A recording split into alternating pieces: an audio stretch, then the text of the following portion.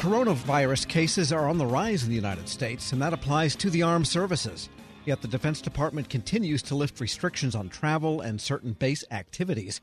Federal News Network's Scott Maucione joins me now with the latest. And there seems to be some sort of a juxtaposition, I guess, of reality and what they're doing, Scott. Tell us about the coronavirus numbers right now. Let's go through those for the Defense Department. For a while, we thought that there was a plateau going on, much like we thought there was one going on within the United States. From April to May, there was only an increase of about less than 3,000 additional service members. So they went from 6,600 to about 9,100. Then from May to June, it went from about 9,000 to 14,000.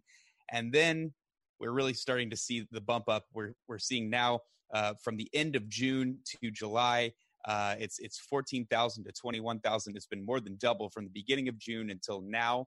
It has been exactly double. So everyone, the cases doubled. So it's about 10,000 plus. And the thing about this is those first 10,000 were just from when they started collecting coronavirus numbers. So in March until June. And then the second 10,000 has come just within this month. So you can imagine that's quite a huge jump. And this is uniformed service members that they're counting? This is service members along with civilians, dependents, and contractors. But the majority of them are obviously the military. A very small part of them are civilians, dependents, and contractors. And is there a geographical basis to it? That is to say, is it occurring at certain bases or installations, or is it across the board, or what are they finding out? Well, we really don't know that. The Defense Department hasn't put out any kind of geographical information on where the infections are. What they have told us is that they've opened bases in certain areas, and those are based on the local demographics of coronavirus, not only the military, but the local community as well. So you can sort of intuit what areas are doing better than others. But I think the Defense Department's trying to at least be a little tricky with how it releases geographical information on troops and things like that. And when they open a base, what does that mean? Does that mean the public can come in and come and go, and vendors and so forth, or what? Right. So, opening a base isn't exactly the right sort of term to use. I think lessening the restrictions would probably be the best term to use. And the reason for that is because people were still let in and out of the bases. They had to deliver trucks, deliver food and things like that. However,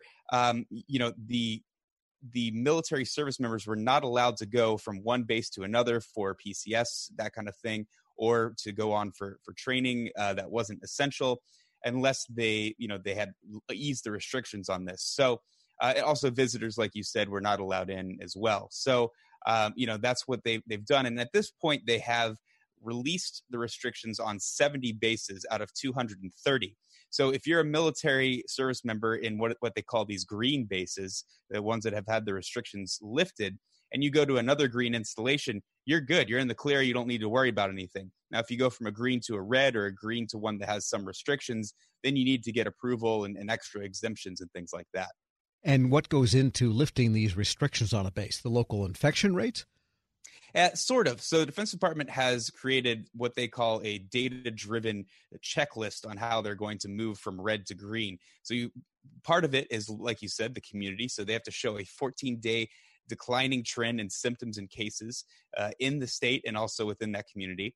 They also have to have a health protection condition of Bravo or better. So the health protection condition is really just how the Defense Department responds to the biological threats, much like DEFCON in the way the threats of national security.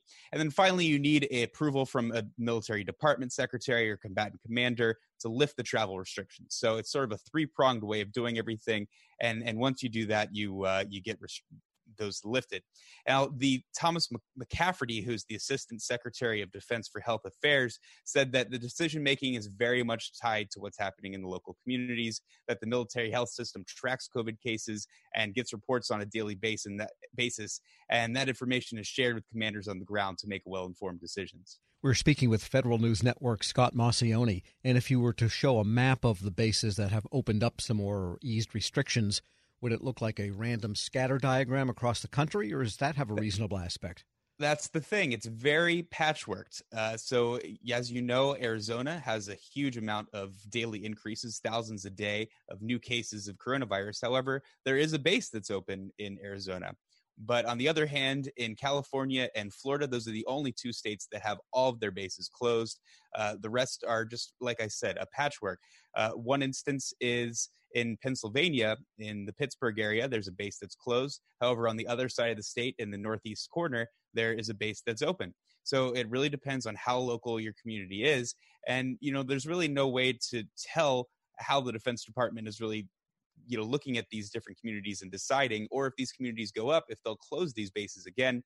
They say that they're making these decisions, on a daily basis, but it would take a lot to kind of pull back these decisions to restrict and kind of tell people, hold on, you already made plans to come out here, but don't do it now that we've, and we did have to go through that in March. And what about the Rome of the military establishment that is the Pentagon reservation? Yeah, so the Rome is doing pretty well. They're now in their second phase of 5 in reopening. Lisa Hirschman, who's the chief management officer of the Defense Department, said that she thinks the Pentagon is the cleanest that it's ever been. And you have to remember, this is like millions of square feet that they had to clean here to make sure that it's good. Now, it won't be until after the third phase that people can stop wearing face masks and the social distancing will be eased a little bit. So there's quite some time before that happens. But as you know, in this local community in the D.C. area, Maryland and Virginia, the cases of coronavirus have been pretty stagnant compared to the South and farther out west. I wonder if anyone knows the linear footage of railings in the Pentagon. I'm sure they have it somewhere, Tom. We can guess it's miles and miles, though. Everything in the Pentagon is massive. And, of course, as the president has noted, you get cases when you test people. And so how are the troops being tested? What's the protocol going on there? Right. So the military has created a policy that they wanted to basically test everyone if they could. Now, that's much more of a dream than an actual reality. What they did was put in a tiered system. The first tier was to test people in key strategic and homeland security positions. And they finished that in May. And, that did pretty well. Some people were diagnosed, others weren't. You can expect that it probably went up a little bit because of that. But this has been going on, like I said, this testing since April. So it's not like they are just starting to do a huge ramp up or something like that. The Defense Department has the capability to test 20,000 people a week. They can do a good chunk of people, but it's not a ton. I mean, if you really consider how many people are in the military, the Army itself has 1 million alone in its total force. So, it's going to take a while before they can test everyone. They're hoping to get their capacity up to 56,000 at some point. Is it accurate to say then that as numbers rise and fall, the bases that have been less restricted could go back to more restriction and vice versa? I mean, it's possible. That is what the Defense Department says that its policy is, right? But we haven't seen any of the bases go in that backward trajectory, despite seeing increases in the coronavirus cases within those states or within those communities. All right. In the minute we have left, Scott, I would just want to switch gears for a moment and ask you anything significant happening with any of the NDAAs that we didn't know last week, the National Defense Authorization Acts, that we should be aware of as this moves toward final votes? The Senate's thinking about voting on the National Defense Authorization Act here in the near future, and they already put 62 bipartisan amendments in their manager's package, and that basically just folds everything into the original bill. Everyone agrees that it's a great idea.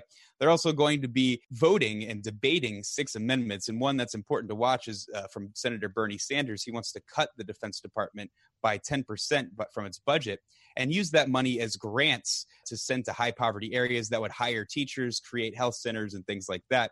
I'm saying this because it's an interesting amendment to look at right now, considering the fiscal environment right now with coronavirus and everything else. One of those things that I think is going to get a lot of debate and really kind of pique the interests of fiscal conservatives and progressives alike. Oh, keep an eye on that one. Federal News Network's Scott Maucione, thanks so much. Thank you. Check out his stories at federalnewsnetwork.com. Grab a 30-day free trial of Live by Live Plus, and you'll get unlimited skips, commercial-free music, and all of the podcasts and live streaming events you can handle. Visit livexlive.com/podcast1 to learn more and start your free trial.